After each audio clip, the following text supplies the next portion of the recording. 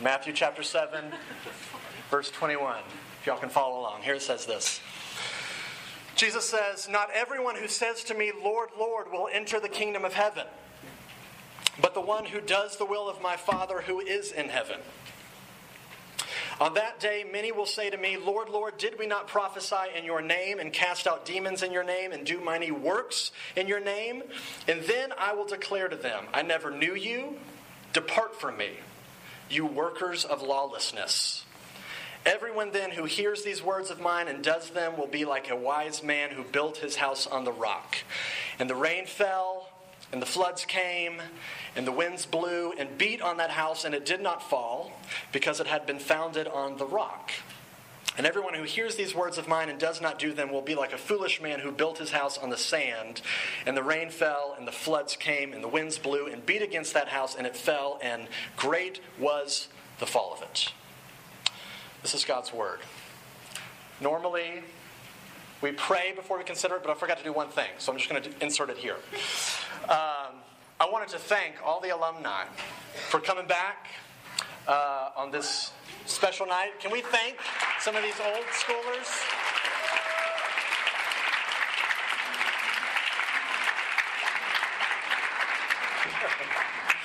I got halfway through reading that, and then a voice in my head said, "You forgot to thank the alumni." So thank y'all for coming. Whoever's come back for this night, we love you, miss you, and y'all folks here are missing out on not getting to know them, but they're missing out on not getting to know you. So we're going to pray, and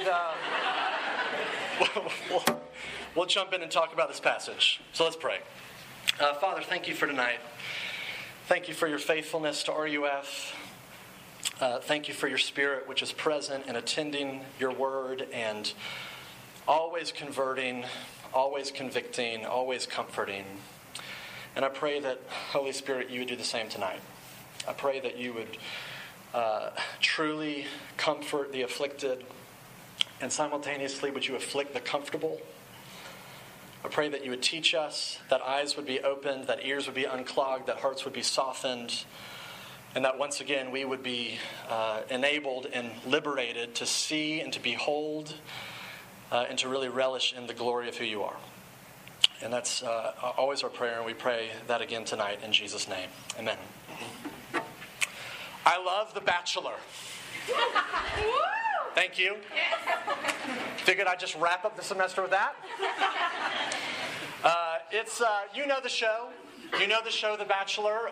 One guy dating 25 girls and narrows it down over the course of the show till he gets down to the final one.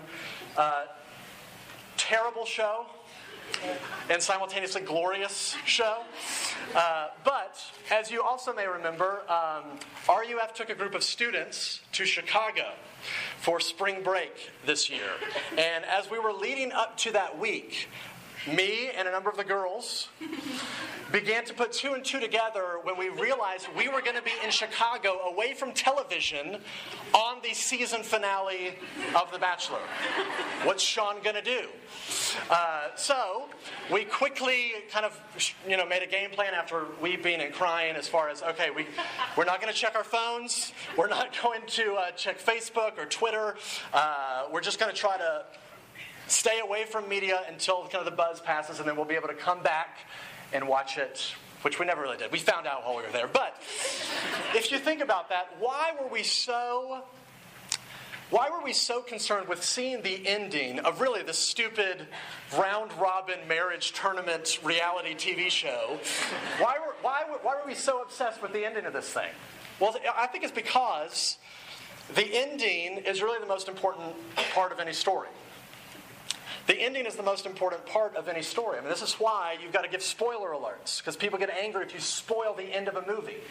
Some of you will even not watch the game if you know what the final score is. It ruins the whole experience, because all of the viewing experience pressure comes down to kind of the ending. And it works the same way with sermons as well. A good preacher, in my opinion, will tie up everything that they're trying to say at the end into kind of one packaged point, put a spike at the end of it, and take one last chance to drill it into somebody's heart before they close in prayer. But Jesus, being the good preacher that he is, does that very thing right here at the end of the Sermon on the Mount. We've been spending all semester going through 3 chapters worth of one sermon, and here we are at the end, and he does that very thing. And what he does in this passage is he forces you to come to terms with these central claims of what Christianity is. He forces you to make a decision. If you think about what Jesus is saying, this radical perspective about who God is, about what life is, about what spirituality is, he puts it in your face and says, you've got to deal with this. There's 2 ways. You've got a choice on whether or not you're going to accept this or you're going to reject it, but there's no middle road. So what he does is he says, okay, if you want to understand me, if you want to get in on who I am and what I'm doing, then you need to understand 3 things. How can we not end with 3 points? So here are the 3 points we're going to look at tonight. If you're going to get Jesus, if you're going to understand what he's all about, if you're going to understand what Christianity even is, you need to understand 3 things. Who Jesus is, what Jesus has done, and then what Jesus requires. 3 points, no alliteration. Who Jesus is, what Jesus has done, and what Jesus requires. We'll just look at these one at a time. First, who Jesus is. If you look back at verses 21 through 23, Jesus starts talking about Judgment Day, which is always a fun topic. But he says there that there is coming a day when your life will be evaluated by a judge. When you will stand before the judge in heaven, and you will undergo his scrutiny over the basis of your entire life, and he will determine your eternal destiny. And here's the crazy thing. Jesus says that person is me. Jesus claims to be the judge. Look at verse 21 and 22. He says that people will come to him on that final day, for him to make the final call. In verse 23 it says, then I will declare to him, and depart from me. And that word declare is a courtroom pronouncement. It's banging the gavel. And so Jesus is basically claiming, I am the judge of the universe. I am God himself. I'm the one that makes the call on everybody's eternal destiny. Now, I'm well aware that there are a lot of you in this room that don't really know what to do with Jesus. That you don't really know what to think of him, don't really know what to make of these sorts of issues. And honestly, that's great. I'm glad that you've at least found RUF to be a place where you can come and try to sort out those things with us. But here's what I want you to see. Most professors on this campus, and I would even say probably most students on this campus, would think that Jesus is just merely a really good teacher. That the historical, real Jesus was not God, because, come on, that's crazy. But he was just a kind of a gifted, religious, spiritual guru. Now I want you to connect the dots here. Let's say I stood up in RUF, and I said, hey everybody out there will come a time at the end of all time when you will come before me, Matt Howell, and I will evaluate your life on its relationship to me, and I will make the decision on whether or not you go to heaven or you go to hell. Nobody would walk out of this room and think, Matt Howell's a great teacher. You would think, kind of glad he's leaving. He got a little weird there at the end, didn't he? Because this is. I mean, if you honestly look at what Jesus is saying, you can never walk away with the conclusion Jesus is merely a good teacher. Here are your options. Your options are Jesus is crazy, which disqualifies him from being a good teacher. He's lying through his teeth, which disqualifies him from being a good teacher. Or he's actually telling the truth, which means that he's way more than just a good teacher. And so what you really have to come to terms with is who Jesus is. I know that there's a lot of you that have kind of come to terms with the fact that, well, maybe I'll buy into the reality that there is God. Maybe there is a God. Maybe some of you are dating people that don't really know what to do with the whole Jesus thing, but they've at least come around to the idea that maybe there's a God, a divine intelligence or something, whatever you want to call it. And that's great, but I want you to know that's not enough. Satan himself believes that. The issue comes down to, what are you going to do with Jesus? What are you going to do with crazy stuff that's coming out of this person's mouth? How are you going to get out from under these claims, or how are you going to submit to them? And so, really, I think the best way for you to do that, for you to explore that, if you don't know what you think about Jesus, is to read the primary sources yourself, the gospel accounts, Matthew, Mark, Luke, and John. They are the most historically reliable documents that we have of all historical documents. You want to sit down with lunch or coffee with me, I can tell you why that is true. But I'm only here for 2 more weeks, so not all at once. But I think that'd be great summer reading, for you to just read the actual accounts for yourself and figure out, okay, what do I think about this? How do I explain this phenomenon of all these people, billions of people for the past 2,000 years, claiming to actually believe that? So you've got to figure out, you've got to come to terms with who Jesus is. Here's the second thing you've got to come to terms with, and you've got to understand what Jesus has done. And just to set your expectations, this is going to be by far the longest of the 3 points. So settle in. So we've got to figure out what Jesus has done. Now, most people would think Christianity is a personal get-better program. You download a little Jesus into your life, you get religious, you stop doing those bad things, and you start being a good person, a good, nice person, and that would be wrong. That's not what Christianity is. Look at verse 21 and 23 again. I think these verses are actually quite disturbing. But Jesus says there is a massive difference between good people and gospel people. Or if I can put it this way, another way to put it is there's a big difference between good people and real Christians. But the problem is that they look almost identical. The problem is that they look very similar. And so when both of these people come before the judge on Judgment Day, some will think that they're authentic Christians and they're not. Some will think that they have a relationship with God and they don't. Which is really disturbing, because these people are not, as we're going to look, these people are not terrible, nasty people. They're good people. They're good, religious, nice people. In fact, what Jesus does is he gives you 3 traits to show you how good, moral, religious people are actually very identical to actual Christians. So let me just show you these 3 traits really quick. The first trait that good religious people have is that they have orthodox theology. They believe the right data. Look at verse 21 and 22 again. They come to Jesus and they call him Lord. The word Lord is the Greek translation of the Hebrew word Yahweh.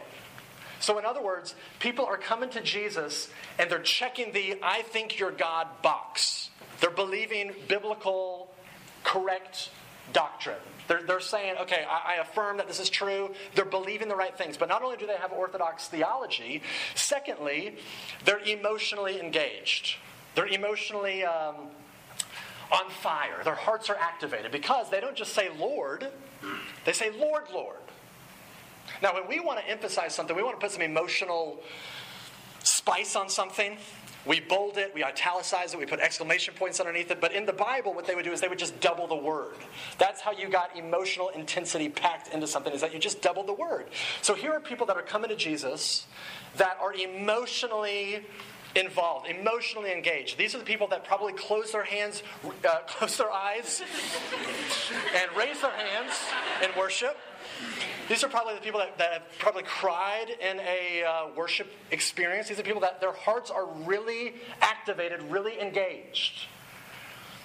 Third trait, not only are they orthodox theologically and engaged emotionally, they're active in ministry. In verse 22, it says that they prophesied in Jesus' name. Prophecy is just another way of saying preaching. We shared the gospel in Jesus' name. We've cast out demons in Jesus' name. We did many mighty works in Jesus' name. I mean, these people are doing spectacular, awesome stuff. People are coming to Christ through them. They're healing people. God's using them. They're actually successful in ministry. And these people come before the judge, as it were. Orthodox theology, activated emotions, involved in ministry. And look what Jesus says to them. He says in verse 23, I never knew you. Depart from me, you workers of lawlessness. Now this is the part where the record scratches and you're like, I don't know what to make sense of this. How do you explain this? Because if anybody should get into heaven, shouldn't it be these people? If anybody should get access to the kingdom of God, shouldn't it be these people? How do you explain this? Well, Jesus gives us 3 clues. Lots of threes tonight, I'm just now realizing. He gives you 3 clues to help you explain why it is that these good, moral, religious, Christian-looking people don't have a relationship with him. Let me show you these one at a time. Here's the first clue. Notice the language of verse 22. It says, Lord, Lord, did we not do X, Y, and Z? I mean, there's a sense of shock there. And the shock is there because there is a sense of entitlement. Whoa, how can you kick me out of heaven? Because look at all of this stuff that I've done. This stuff that I have done guarantees me access, right? And what we find out here, the first clue, is that good, moral, religious people do good stuff primarily to get God to owe them something. That's the first clue. Good, moral, religious people do good stuff, serve God, but fundamentally just so that God owes them. And really, if you're honest, I think this is how some of you think. You think, hey, God, I pray, I read the Bible, I go to RUF in church, I don't party, I keep myself pure sexually, I'm still a virgin. And if this is what I'm doing, then you owe me something in response. You owe me a happy life. I'm entitled for you to answer my prayers. If I'm doing all of this stuff, serving you, and I'm not getting anything out of it, in fact, you bring hard stuff into my life, then what's the point? What's the point of me serving you if you're not going to answer my prayers, if I'm not going to get a happy life, and then you bring in hard stuff into it? Because good, moral people serve God to get stuff. This reminded me when I was in high school. Me and my group of friends would every now and then go pool hopping, which was a term that we invented. We would, at about midnight, we would break into the local golf course, jump the fence, and usually this golf course had a ton of houses that were lined up around kind of the edge of the golf course, and a lot of these houses had pools in it. So we would break into people's backyards at midnight and go swimming in their pools. And sometimes it would be very stealthy. We would kind of creep in the back and just kind of sit in the pool, and all the lights were off, and we'd kind of see into their living room. And sometimes, if they had a diving board, we would do enormous cannonballs and scream and cause all kind of ruckus and then run into the night. And there's nothing like running from the police on a golf course at midnight, soaking wet in your bathing suit. But if you think about our relationship with the families of these homes, our relationship with these people is that we had no intention of ever getting to know them. We didn't want to have a real relationship with them. We just wanted them for their pools. We were just using them for their pools. And that was the extent of our relationship. We didn't want them, we just wanted their stuff. And it's the same way with good, moral, religious people. You can, at least it's very possible, to have all the right theology, to be engaged in worship, to be doing stuff in ministry, and all of it be just a big, sophisticated way of using God to get stuff. To get heaven, to get Him to answer your prayers, to get a happy life, to get a husband or a wife, to get something that you want. So you do all this Christian stuff not to get Him, but to get what He may provide you with. That's the first clue for why these people don't have access to Him and why they don't have access to heaven. Here's the second clue. Every activity, did you notice? Every activity that they listed is all external. It's all outward behavior. Preaching, prophecy, casting out demons, doing many mighty works. That's all outward, external behavior because that's about as deep as good religious people know how to go and know how to operate. Which means is if you are just a good moral person, life for you becomes a big list of rules. A big rule list that you've got to check off each and every day. You've got to pray every day. You've got to read the Bible every day. You've got to go to church every week. You've got to stop drinking. You've got to stop cussing. You've got to start doing this and stop doing this. And you've got to do this and you've got to do this and you've got to do this and you've got to do this and you've got to do this and you've got to do this and you've got to do this and you've got to do this and you've got to do this and you've got to do this. It's all external behavior. Just give me the rules. Tell me what to do. Don't tell me how to think about the issues. Just tell me the person I need to vote for. Don't teach me how to follow Jesus in the midst of my romantic relationship. Just give me the Christian dating rules. All external behavior. And what's actually really dangerous about this is that you can do all of these things really well. Some of you can play the part and dress up in Christian clothes and do all of the behavior and be a nice person and stop doing this bad behavior and start doing this good behavior. And all of it be really disconnected from who Jesus is. And you can be a very good moral person, which is great, but just don't think that that's Christianity. Just don't think because you're a good, moral, nice person that means that you're a Christian. That's the second clue. The third clue is how they think about what it is that they've done. If you look at verse 22 again, it says, we've done many mighty works in your name. I mean, not only have they done mighty works for God, we've done awesome stuff for God. We've done many mighty works. We've done a crap load of awesome stuff for you, God. Which means they are far too aware of their accomplishments and far too impressed with themselves. And so here's the question for you on this point. Are you more passionate about what you're doing for God? Or are you more passionate about what He's done for you? Are you more obsessed and do you think more about what it is that you're doing for God, or are you more obsessed about what He has done for you?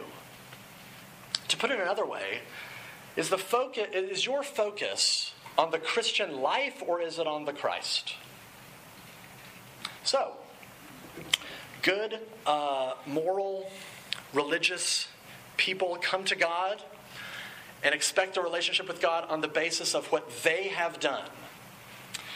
And Jesus says, I never knew you. So here's the difference. The way that you enter the kingdom of heaven, the way that you understand and hook into this, is not to relate to God on the basis of what you have done, but to relate to God on the basis of what Jesus has done. That's why, in verse 23, he says, I never knew you. The issue is about whether or not Jesus knows you, that you have an intimate, personal relationship with Him. Whether or not you're connected to Him. It's not about your accomplishments. You could have done a million amazing things, and that doesn't matter. What matters is whether or not you're connected to Him. It's not about what you have done, or what are doing, or what you will do. It's whether or not you're connected to Him. So what has Jesus done for you? Everything. He's done everything. He's lived in your place. He's died in your place. And He was raised in your place. And if you think about what Jesus is saying on the cross, what is He saying on the cross? He says, my Father, and He says, my God, why have you forsaken me? He's looking at God the Father and saying, why are you crushing me right now? You're forsaking me. You're casting me out. Because what God is doing in that moment is He's wrapping up Jesus with all of our failures, with all of our sin, with all of our hypocrisy, with all of our greed, with all of our pride, with all of our lust, and putting it on Him. And He is saying to Jesus, depart from me, you worker of lawlessness. He's casting Jesus out so that when you connect to Him by faith, He will look at you and say, enter into my kingdom, my righteous son and daughter. He's done it all. He has done everything. He's paid everything that was due. Usually at the kitchen table, my wife and I will ask our little 2.5-year-old Zoe Kate questions. And it's not rare for our daughter to not know the answer to the question. So we will point to a triangle and say, Zoe Kate, what's that shape? And she'll just kind of stare at us blankly, blinking, confused. And what I'll do is I'll whisper in her ear and I'll say, it's a triangle. Zoe Kate, what's that shape? Triangle. And we clap and we cheer like she's a child prodigy. That's the same way that it works with God. God looks at you and asks of you and demands of you perfection. Not just for you to be innocent of sin, not just be a good person, but infinitely, perfectly righteous. And then He provides you with the very thing He's asking. He gives you the very thing he's asking. And then when you come to him and present not your works, not your accomplishments, but you actually present Jesus back to the Father claps and cheers and gives you the delight and the praise which is secure and it is eternal and it is invincible. Jesus has bought the Father's smile for you permanently. I mean, I often ask students this question if I'm sitting down with you one-on-one and we're having coffee or whatever, and you're feeling bad about yourself and you consider yourself to be a Christian because you've screwed up and you've done something wrong, and I'll usually ask you this question. If you could look up to God's face right now and just picture what's the look on his face as he thinks about you right now, what's the look on his face? And I normally get, well, a little disappointed. Kind of this look of, when are you going to get it together? When are you going to kind of pull it around and start responding to what I've done for you? And I've got good news because that's not true. If you're a Christian, what he has purchased for you is the Father's eternal smile. Eternal delight. It says in the Old Testament, Zephaniah chapter 3, that he delights over you with singing. You ever think about God singing over you? That excited to be with you? Because of Jesus, not because of you? So here's the deal. Good moral religious people will come to God and say, look at all my stuff. Lord, Lord, look at my accomplishments. Look at all the stuff I've done. Gospel people would never talk like that.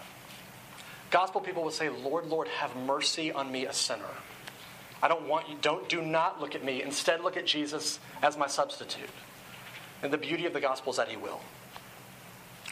You have to understand what he has done.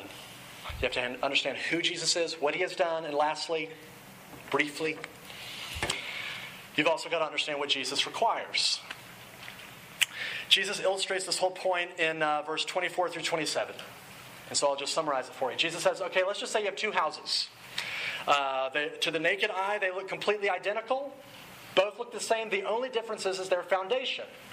What they're built on. So one guy built a house and he dug down deep into the sand and there was a rock and he built his house on the solid foundation of the rock. Next guy said, I don't really want to dig down. I'm just going to build it right on the sand. Two houses, completely identical, radically different foundations. Storm comes, knocks down the one without a foundation. What's he saying? What's this mean? Here's what this means. You can have two people sitting side by side at RUF, at church, and they both look identical. They're both trying to read the Bible. They're both trying to pray. They're both trying to care for the poor. They're both trying to be good people. But they're each doing it for radically different reasons. Radically different foundations and motivations for why they're doing it. One person is doing all this stuff in order to get God to love them. The other person is doing all this stuff because they're absolutely convinced that God already loves them. And so what you find out is that what you do is not nearly as important as why you do it. What you do is not nearly as important as why it is that you're doing it. And according to Jesus in verse 21, the difference between the good person and the gospel person is that the gospel person does the will of the Father. This is really crazy because what this means is you can be doing good Christian stuff, reading the Bible, praying, going to church, doing all that stuff, and if it's not connected to Jesus, if he's not the foundation and the reason for why you're doing it, then you're not doing God's will. You're the person that's built your house on sand, and it's worthless. It falls apart. In fact, Jesus doesn't just say it's worthless. If you look at verse 23, he says it's sinful. He calls it works of lawlessness. So hear the weight of this. Hear the weight of this. Your good, well-meaning religious activity is evil and worthless unless it's connected to a personal, vibrant, living relationship with Jesus based off of what he has already done for you. I know that's a lot to take in, but that's what he's saying. He's saying your good behavior, your being good little people out there, is worthless and it's actually evil if it's disconnected from who Jesus is. I know that's a big pill, but think of it like this. I try to think of a way to illustrate it. I heard a friend of mine illustrate it this way, and so this just made sense to me. It goes like this. Think about, for those of you who are dating somebody, or have tried to date somebody and it's just kind of failed? Think about what it's like when you're initially trying to pursue somebody and getting to know somebody kind of in that initial electric, infatuated stage of a relationship. Think about that. And think about that compared to your relationship with your professors. Hopefully radically different. But for your relationship with your teacher, with your professor, for the most part, what you're interested in is whether or not what they're teaching is going to be on the test. Right? I mean, teachers talking, maybe even passionate about something, and somebody asks, do we need to know any of this for the test? And if the teacher says no, everyone zones out and goes back to texting, right? Because your relationship with your professor basically works like this. Tell me what I need to know. Tell me what I need to do so that I can get my grade and I can be on my way. But for your relationship with the dating person, when you're falling in love with someone, you don't approach that the same way. You don't have this. You don't say, well, just tell me the bare minimum of what I need to keep doing so that we can keep dating each other. You actually kind of turn into a CSI detective, and you're trying to snoop out all the different clues on what they like. And when you figure out what they like, it's almost as if those become commands for you. So, for example, you find out that the girl that you're pursuing likes frozen yogurt. Oh, guess where you're taking her the next time y'all are hanging out? You just find yourself a sweet frog. Or you find out that this person likes the Avett Brothers, and here are some concert tickets for the next time they're passing through Asheville. Because that's how it works in a love relationship. When you're in a love relationship, you want to find out what it is that delights them, what pleases them, and then it's almost like a command to you to do it. But your relationship with the professor is, tell me what I need to know, tell me what I need to do so that I can get what I need to get and get out of here. For good, moral, religious people, they look at God and say, tell me what I need to know, tell me what I need to do so I can just get to heaven, so I can kind of get my answers, my prayers answered, so I can get stuff out of this. Just tell me the minimum of what I need to do. But gospel people, Christian people, don't think like that. We think, what is it? What is it that delights God? And whatever that is, that's what I want to do. I want to please my Father. Whatever it is that He delights in become commands for me. And I'm anxious and I'm excited to do those things. And so, because of that reality, Christians try to live out the commands of the Sermon on the Mount. Not perfectly, of course. We will fail. We always fail.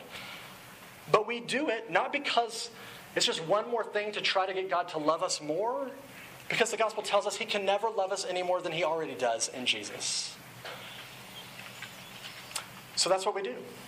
We respond to what He requires from us out of pure love and pure gratitude and pure joy. And I'll end with this. Someone earlier this week asked me, they said, okay, you're coming up on your final thing at RUF. What are you going to say? What's your last message? Do you have any topics that you've just kind of been itching to talk about? You haven't been able to get around. You kind of slip in at the end or something. And my response was more or less, I really only have one message. At the end of the day, the only message that I know and the only message that I care about and the only message that I think Christianity presents to you is that God loves sinners. And He's made a way for sinners to connect with Him because of Jesus. So that's what the broken record of grace that we've been pounding over and over and over and over and over in RUF is. We fail. We are inadequate. We're weak. We run from God, and yet His love and His grace is such that He runs after us more so. And in light of that, the way that we respond is that we live out the Sermon on the Mount. We become a counterintuitive community where we're radically loving and radically needy. We become an influential community where we live as salt and light right here on this campus, living out the reality of the gospel. We become a righteous community, meaning that we become who we already are in Christ. We become a hatred-hating community where we repent of our very present and very real anger and hatred. We become a ferociously pure community where we militantly deal with our sexual sin and our sexual brokenness. We become a loving community where we concretely lay down and serve not just our friends, but our enemies. We become an authentic community where we start recognizing and owning up to our own hypocrisy. We become a praying community where we're hungry and desperate to commune with God personally. We become a devoted community where our treasure is Jesus and it's no longer our money. We become a secure community where we apply the cross to our anxiety and to our worry. We become a tolerant community where we gently and lovingly engage with the people that disagree with us and that we disagree with. And we become a responsive community where we sit and we soak in God's grace for sinners like us, and then we live out the implications of that. May that be true for RUF. May that be true for you. And may that be true for me. Let's pray. Father, we would ask that your grace would become more profound, more real, more personal to us. I pray that you would give us eyes to see our great need for a Savior. And I pray that you would give us eyes to see our great Savior for our need. Thank you for this community. Thank you for their love for each other, for their love for you, feeble as it is. And thank you for your love for us. And we pray all this in Jesus' name. Amen.